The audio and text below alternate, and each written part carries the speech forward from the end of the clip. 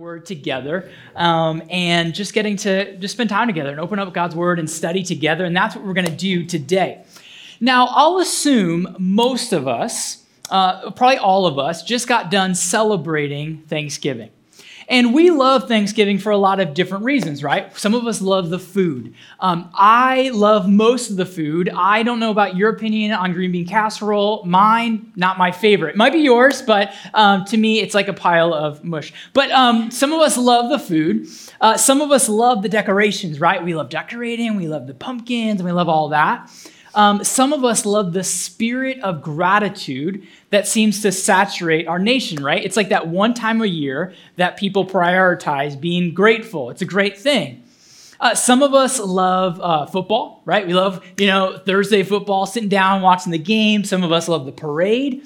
And then there's this last topic that, depending of your opinion on this topic, it can be a blessing or it can be a challenge. And that topic is friends and family. For some of us, we gather around at Thanksgiving, and for some, we have an amazing relationship with our family, right? It's amazing. We get some time together. And then some of us, if we're being honest, there's some we have a challenge with.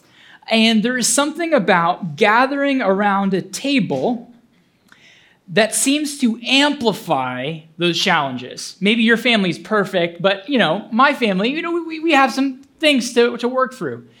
Now, some of those challenges happen because of a lot of different things, right? For some of us, those people who tend to bring the challenges, they love bringing up situations that you're like, why are we talking about this right now? Right? Like we could talk about this any other time, but why do we have to do it right now? For some, it's like conversations where they point things out, and you're like, please, can we just have a nice family dinner? You're kind of sitting down, right? You sit down to just have the turkey, and I don't know if you have an uncle, but usually we all have that uncle that brings up conversations that you just wish weren't brought up. And sometimes you'll sit down and that uncle starts talking about, did you see about a red wave or a blue wave? And you know that around the table, there is a mixture of opinions and perspectives, and you're just sitting there going, I just wanted to have the turkey. Can we just not do this right now? Can we just have the turkey?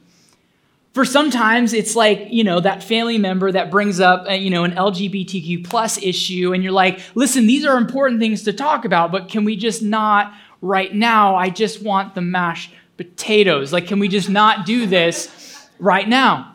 Sometimes it's a relationship status. You know that so-and-so is asking about a relationship status, and that person doesn't really want to talk about it, but they keep probing and they keep asking. And then all of a sudden, arguments begin to pop up and quarreling begins to happen, and the peace of the home begins to deteriorate. And then when it seems to be at its peak, someone brings up a topic that they read on Facebook about some abortion issue, and you're like, please, can we not? I don't know if you've ever had moments like this, but I sure have. And here's the tension. Most times, people who like to talk about things like this don't do it in an honest conversation. Right? They don't talk about things like this to gather deeper perspective or to have an honest conversation. No. They bring up these conversations and they like to drop a bomb in the middle of the table and then watch the carnage as everyone begins to debate and argue, and they just sit back and laugh. And what was once a peaceful dinner conversation has now erupted and engulfed into debate, and division in the family is everywhere. Now, we know that these kinds of things is really difficult to manage and deal with inside our friends and family circles. It's bad enough there. But what happens when we bring that kind of thinking or that kind of division inside the church? What happens when we bring that kind of division and thinking and debating and arguing, when we bring that side in the church, and going even deeper, what happens when we bring that inside the church family? Well, I'll tell you what happens. It's deadly. It's deadly. We're called to be the family of God. If you this morning are in Christ, you have given your life over to Jesus, that you have trusted Jesus as your Lord and Savior, you are part of the family of God and you are in Christ this morning. And we're called to be unified in love and in truth and in grace. But the reality is, if we're honest this morning, we don't always act like it. You see, oftentimes when we come into a church building like this or a church family like this, we bring our wants and our desires and our preferences and our ideas. And instead of being unified in what we're supposed to be unified in, that being Jesus and Scripture, we end up pulling each other apart. Right? We debate and we argue and we wrestle and we challenge and we tear each other apart personally and we get wrapped up in all kinds of controversies. Well, today we are going to finish our study in the book of Titus. And you see, the Apostle Paul needed Pastor Titus and the Christians that were on the island of Crete to understand this, that unity inside of the church is of the utmost importance. That when we think about the church, unity inside of the church is of the utmost importance. And that you and I need to remain unified in two things: in Jesus and the gospel and in Scripture. But we do such a great job of tearing each other apart. So why is unity for us so important? It's for three reasons. The first one, it is our hope. It's our hope. That we unified in Jesus and the gospel, that is our hope, and we need to stay unified in that. The second is, it is our witness to a divided world. I'm not sure if you've ever seen our world, you've ever watched the news. There is division everywhere. We have never been more undivided than we have probably in human history when you think about the entire world. There is division everywhere, and our job as a church is to show a unified front that in Christ we are unified, and that is our witness to an outside world. And the third reason, it's our protection. That we are against a relentless enemy, and at every single moment, the enemy is trying to divide us. But our protection is, as we stand together and are unified, that is our protection. So unity is worth fighting for, and unity requires action. And so this is what we're going to look at in our text today. And I believe what the Apostle Paul wants us to understand, and that's this, is that unity requires action. Unity requires action. Today we are kind of finishing, it's the last week of our series titled Unmasking Average. And you see, the Apostle Paul knew that when on the topic of unity, at every turn, someone or something is trying to destroy it. And as Christians, we can get so distracted and end up getting divided and have worthless conversations, and we hide in controversies, and that kind of thinking hides an average. But you see, Paul knew that we're not called to average, we're called to extraordinary. God has saved us, He has given us a purpose, and He's given us a mission, and we are called to extraordinary things. We're not called to average. And so if we want to live extraordinary, we need to point out some things, particularly on the topic of unity. When you think about unity, so much of unity has to do with how to navigate relationships. I'm not sure if you've ever dealt with relationships, but sometimes they can be dividing. It can bring division.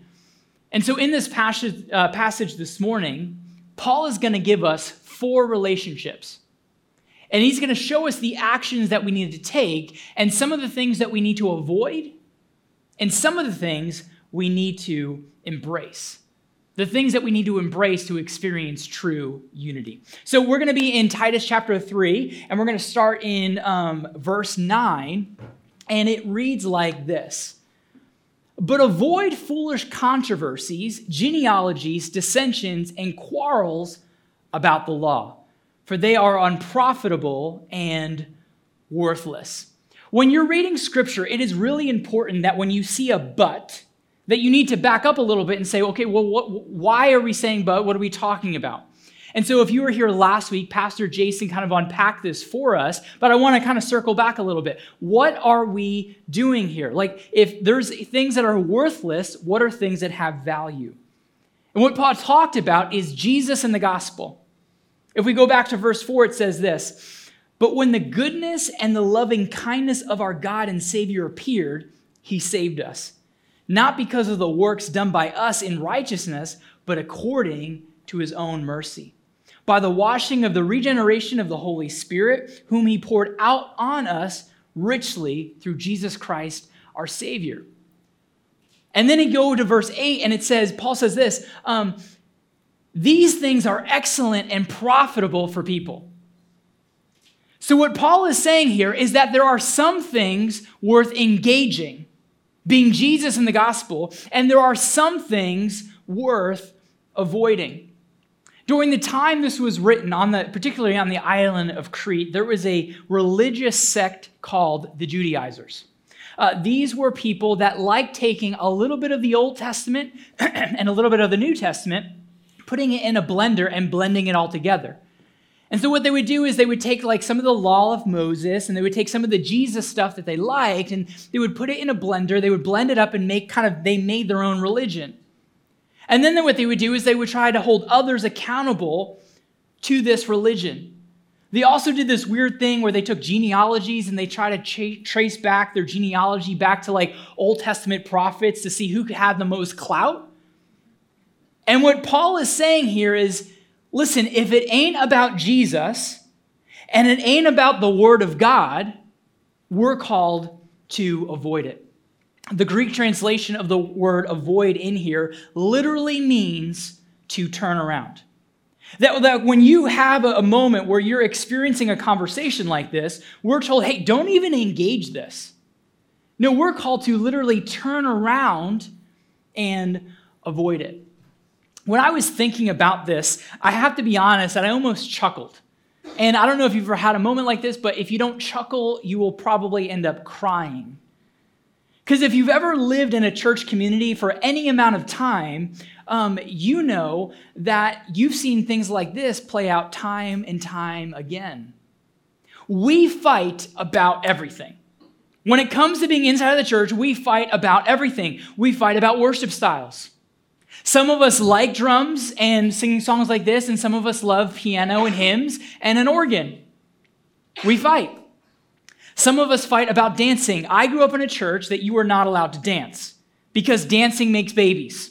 And so you couldn't dance, and we fought about it. Everyone, fought about it. Some of us fight about tattoos. Can you have a tattoo or can you not have a tattoo? Some of us fight about clothing styles. Are you supposed to wear a suit and tie to church or can you wear ripped jeans? And we fight, and we fight, and we fight, and we argue and argue and argue, and the list goes on and on and on.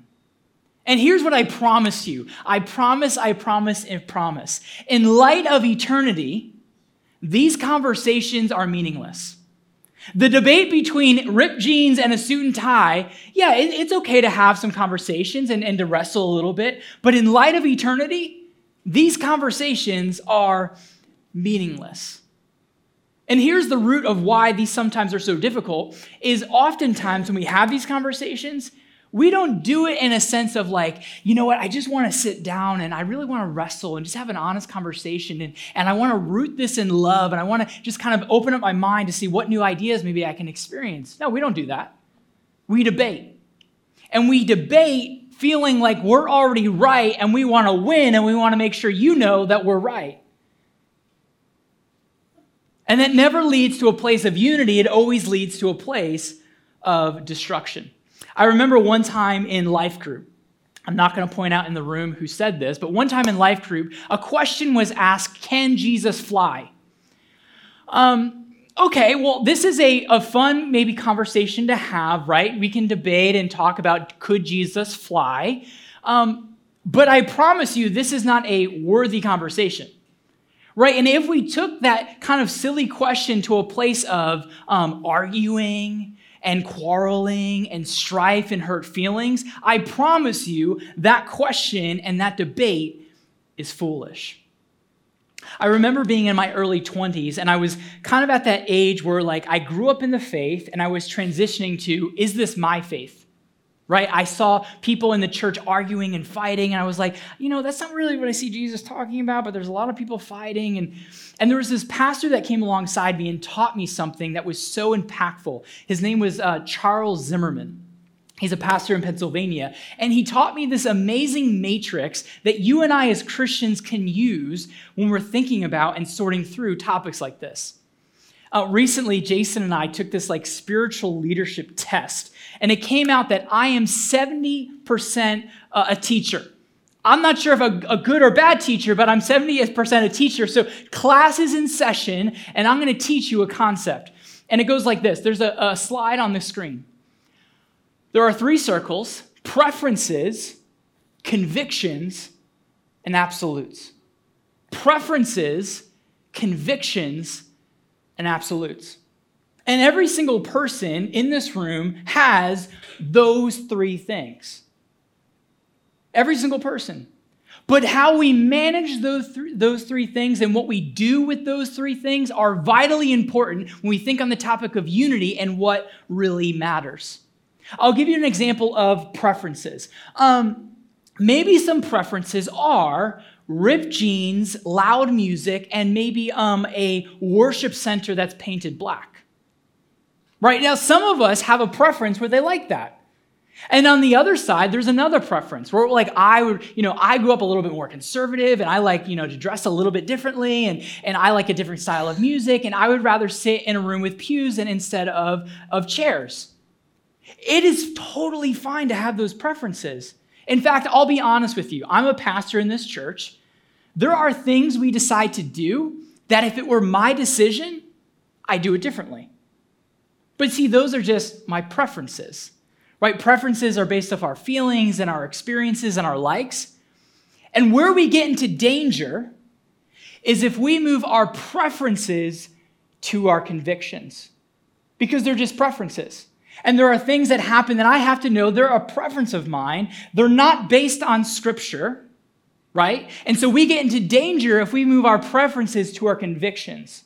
There's danger in that, because what we end up doing is we start arguing about our preferences. Who cares? In light of eternity, this is not worth destroying unity and destroying the church. The next one is convictions. Convictions they're normally not based on a scripture, but there's biblical wisdom, right? As we read scripture, we can find biblical wisdom, and we're going to hold strong beliefs and have convictions about certain topics. I'll give you an example. I grew up in a church where you were forbidden under any circumstances to watch an R-rated movie. Except if it was The Passion of the Christ. Like if it was The Passion of the Christ, you could watch an R-rated movie, but outside of that, you could never, ever, ever, ever, ever watch an R-rated movie. And so here's the deal. It doesn't say in Scripture, I'm going to get in trouble, but it doesn't say in Scripture that you can't watch an R-rated movie, but there's biblical wisdom. Right? If you're watching movies that are filled with sex and filled with language, and you're learning that the more I've watched this and put this stuff in my mind, my thought life is going wrong places, and my language is changing, and I'm starting to use words that I don't really want to use, and the way I'm giving an example to my kids by the way I'm living, like this stuff is affecting me.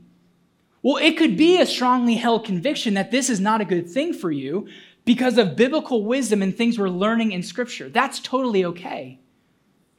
But it's not directly in Scripture. So where we get into danger if we take our convictions and move them into our absolutes. I'll give you a personal example, and this is where it gets spicy. For me in my life, a personal conviction is I have made the decision not to drink. And let me tell you why. For me, there is a lineage in my family of men abusing alcohol and in turn, abusing the ones they love. So when I was a teenager and I saw kind of this pattern in my family, I made the decision that when I comes to loving my wife and eventually raising my kids, that pattern stops with me. So I made the decision that drinking is not going to be in my life. The other thing is I have tons of friends who have made really poor decisions and have actually ruined their lives because of alcohol. And so for me, it is a personal conviction that I don't drink alcohol. But here's the problem. There is nowhere in Scripture that says, thou shalt not drink. I can show you verses that talk about it's not good to be a drunkard. It's not good to be actively drunk all the time. I can show you biblical wisdom about how we're supposed to live and how if you have excessive drinking, how that can disrupt what God wants for your life. That's biblical wisdom. It's a conviction.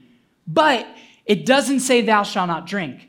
And so what happens is if I can get into trouble, and I used to do this when I was younger, I moved a conviction into an absolute. And what I would begin doing is I began judging other people about my conviction. And so there would be a nice couple having a nice glass of wine with dinner, and I would get a little judgy. Right? I would get a little judgy, and it's totally fine for them, and they're not doing anything wrong, but because I moved a conviction into an absolute, it became foolish, it became disruptive, it brought division, and it ruined relationships in my life. And so I've needed to learn that these things need to stay where they're at. Preferences, convictions, and absolutes. Because for a Christian, the only thing that is supposed to be in our absolutes is Jesus and Scripture. But as Christians, we love to move our preferences into our convictions and our convictions into our absolutes. And then we love judging and we love fighting. We love tearing apart. And what Paul is saying here is stop. Unity requires action. And sometimes when we're presented with a foolish conversation or we're presented with a foolish controversy, in love, sometimes we simply need to walk away. We avoid foolish. The next thing that Paul shows us is we reject divisive. We reject divisiveness. It says in verse 10, as for a person who stirs up division, after warning him once and then twice, have nothing more to do with him, knowing that such a person is warped and is sinful. He is self-condemned. In this passage, Paul is outlining another relationship and an action that might need to be taken. This process is the same thing that we read in Matthew 18 that Jesus teaches us, is that if someone in the church is continually stirring up division, especially on the preferences and the convictions, not the absolutes. If we ever stop preaching the gospel, please start stirring something up. But if we're stirring something up on preferences and convictions, we as a duty, as church leaders, have a responsibility to say, hey, dude, you're making problems and you're causing division and you're causing wars and you're causing fights over secondary issues. You might need to pull it back a little bit. And they say, well, I don't really care. And then we approach again and say, hey, listen, you're still causing up division. You're breaking relationships. You're breaking unity in the church. This is not on absolutes. These are on preferences. And we need you to pull back a little bit. Well, I don't really care. What Paul is teaching here is that there is a process. And at that point, we need to say, hey, it's time for you to leave. Now, you might say that this sounds a little harsh. But here's what I promise you. A divisive person left unchecked is cancerous. I don't know if you've ever experienced this in your own life. I've seen divisive people destroy relationships. I've seen them destroy friendships. I've seen them destroy families. And I've especially seen churches destroyed by divisive people left unchecked. The mission of God is far too important, and Paul knew this. And there comes a point that someone has to speak. If division is being created, at some point, someone has to speak and say, enough. This past week, I was preparing this sermon, and I was sitting in a Starbucks. If you're following me on Instagram, you already know this story. But I was sitting in Starbucks, and it was a Wednesday. Kids have a half day. And so probably around noon, this Starbucks was, listen, before I say this, I love middle schoolers. If you're a middle school in the room, I love you. I love you. But almost like in seconds, 100 middle schoolers came pouring into this Starbucks. And I would like to tell you that they were like being really nice and courteous and very warm and friendly, but they were not. They were screaming and breaking things and pushing things and causing an absolute disaster and chaos. Now, what could have happened is nothing. What it could have happened is things got left unchecked and disaster kept happening and things kept getting broken. But at some point, the manager stood up and said basically this: listen, you either need to start behaving or you need to leave. And in that moment, I promise you that every adult in that Starbucks wanted to do that the slow clap. At some point, we can either leave division unchecked, but that's not what Paul's saying here. He's saying, listen, if division is happening, someone needs to stand up and do something. Because the mission of God is too important. And what we're doing here as a body of Christ is too important. And we need to speak when division is happening. And Paul says that the person that is doing this, that person that is continually stirring up division, that person is warped, is sinful, and is self-condemned. And so what I want to challenge you with that is, one, we need to be on guard. Like if we're notice someone continually stir up division, like we need to, in love, say to them like, yo, like work on this. But what I also will tell you is some of us need to look at our own life. There have been moments in my life that division has been swirling around me, and I've needed to look at my own heart. Right? Like, am I the reason for this division? I had to analyze my heart and analyze my words. Is division happening because of preferences or convictions, or are they happening because of absolutes? And there have been some moments in my friendships where I've had to do a heart check and say, hey, I'm causing unwarranted division. There have been moments in my family and even my church where I have to say, man, I need to take a step back. I need to look at my own heart. Some of us need to take a step and say, hey, it's the way I'm responding on social media. We're in an election season. I don't know if you've been online recently. But are we responding to things as a body of believers that show Jesus and love and grace and truth, or are we debating and causing division? Some of us need to do a heart check and say, no. I want to show the unity of the church. I want to show the amazing grace and love of Christ, even in my relationships, even online. So some of us need to get to a place of saying, yeah, unity requires action. And maybe I need to take action against myself and say, I gotta knock it off. Well, so Paul in this passage, he outlines two things we're supposed to avoid. We're supposed to avoid controversies, and then we're supposed to avoid divisive people. But he then transitions and shows us two things we're supposed to embrace. And the first one is this: we support our leaders. Verse 12 kicks off and says, when I sent Artemas and Tychicus, what is it? Yep. To you, do your best to come to me at Neapolis, for I have decided to spend the winter there.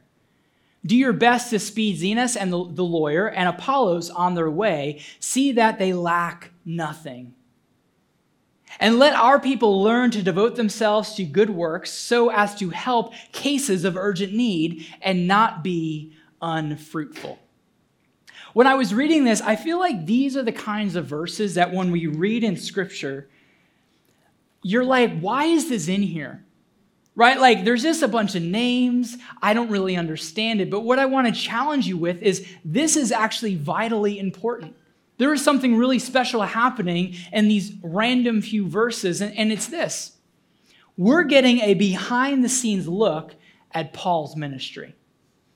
We're getting a behind-the-scenes look of Paul caring for leaders and saying, hey, I'm sending these leaders over here. Hey, I want to make sure I see Titus. Like, Titus, come with me. I want to build a friendship. I want companionship. We're seeing Paul cultivate a kind of environment of leadership development. And man, it just highlights care. It highlights support. It highlights that Paul cared deeply about the leaders that he was getting to do ministry with.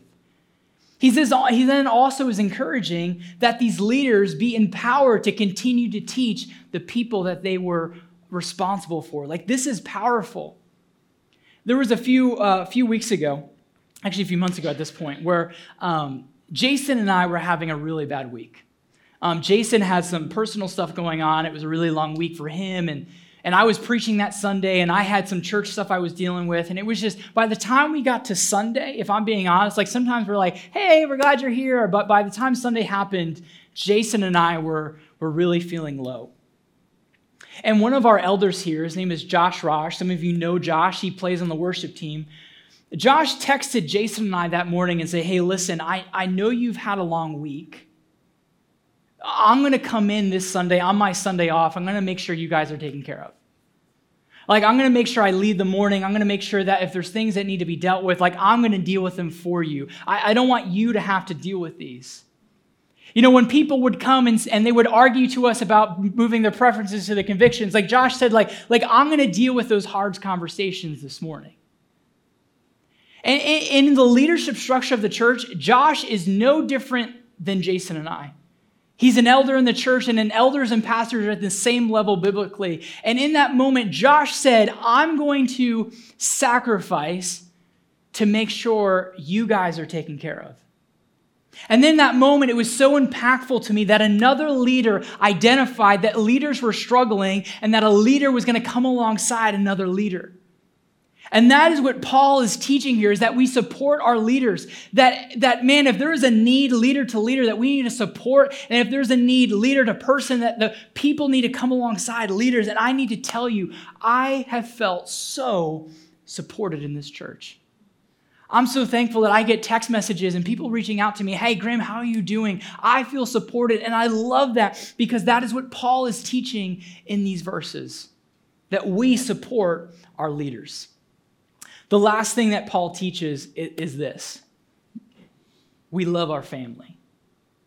We love our family, in particular, our church family. Verse 15 ends and it says this, all who care with me send greetings to you. Greet those who love us in faith, and grace be with you all. Again, this is another simple verse that sometimes we read too quickly, we don't fully understand, but what I want to encourage you with, there is a powerful message in this verse.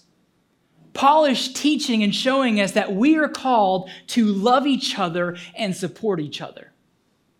In this passage, Paul says in his kind of closing thoughts that we're supposed to care for each other and love each other.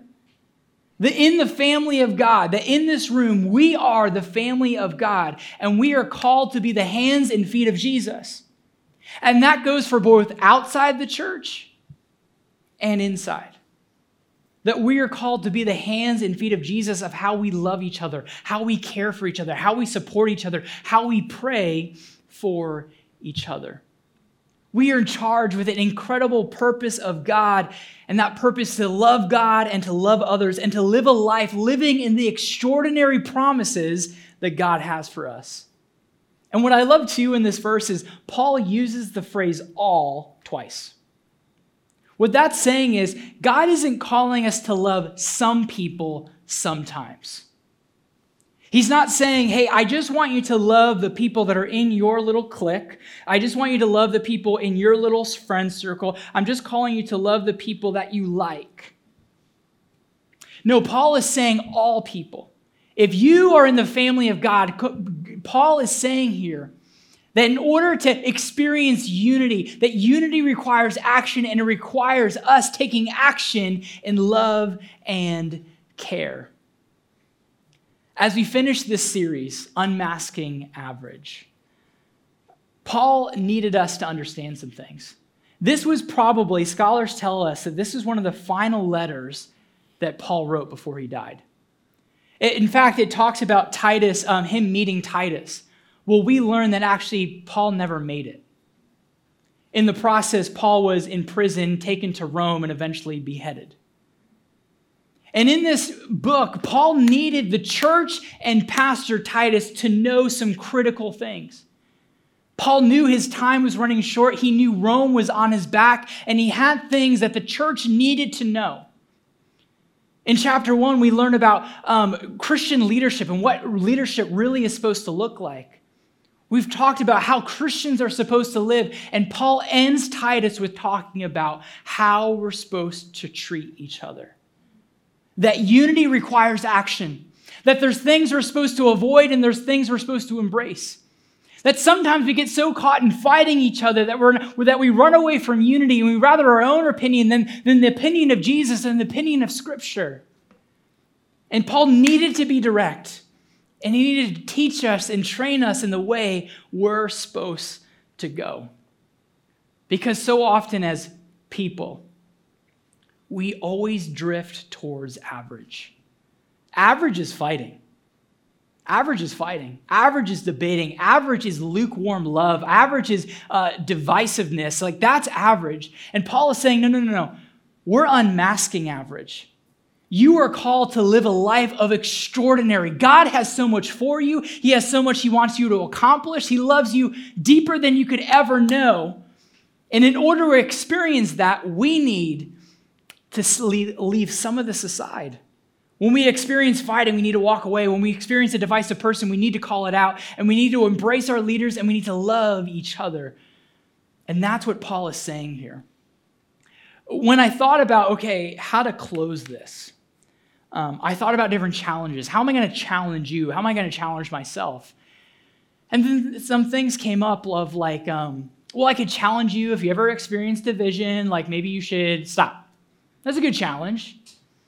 I thought about, maybe you need to watch your conversations. Like, how are you prioritizing the things you care about? Preferences, convictions, and absolutes. Like, maybe there's a challenge in there. But here's what I want to do as we close out this series. I think there's something special about the church being the church. That we are the family of God.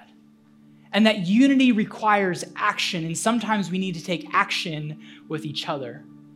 So here's what I want to challenge you to do today or this week, is to simply grab a meal with someone. This is the family of God. And there's something powerful that happens with grabbing a meal with someone and building a relationship and kind of enjoying unity and having conversations. That's powerful. And sometimes we do the thing where we just kind of like, I did the church thing today and I'm just going to leave. And here's what I want to challenge you with. Average would be, you just came to church and you worshiped a little and you heard a sermon and you just leave this building unchanged.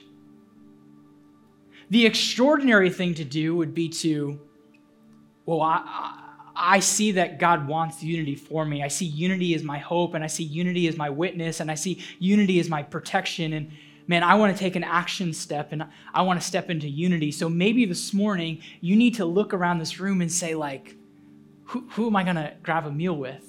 Maybe I'm going to go up and say, hey, you want to go to like dinner right after this? Or maybe you're going to schedule coffee during the week, or you're going to grab someone and schedule dinner. Now, that's out of some of our comfort zones. Some of us, the idea of that is like terrifying, but you know that you always sit on this side of the room, and there's always that couple that sits on this side of the room, and maybe today you're going to be a champion of unity, and you're going to invite them out for a meal. Church, the mission of God is too important for us to be divided. There is a world out there that desperately needs the hope that we have. They need to experience the love of God. They need to experience the peace of God, and you have it. And sometimes we've been so much time getting distracted and so much time pulling each other apart. And maybe today you need to make a declaration saying, I am going to live in unity. I'm going to make sure that unity is surrounding me, and I'm going to take action because unity requires action. And so this morning, will you take that challenge and simply grab a meal and start building unity with someone in the family of God? Let's pray.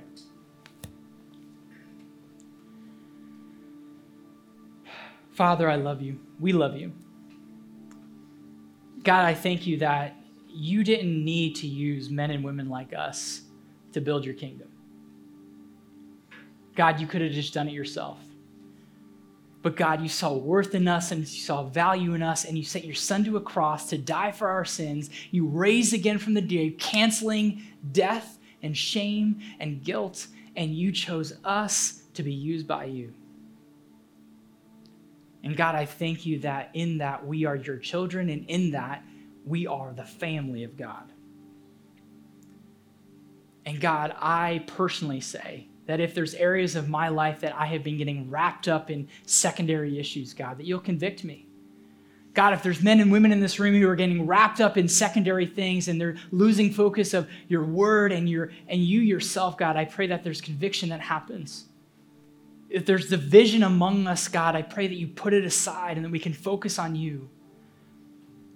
God, I pray that we'll take action in unity, because unity is our hope. Unity is our witness. Unity is our protection.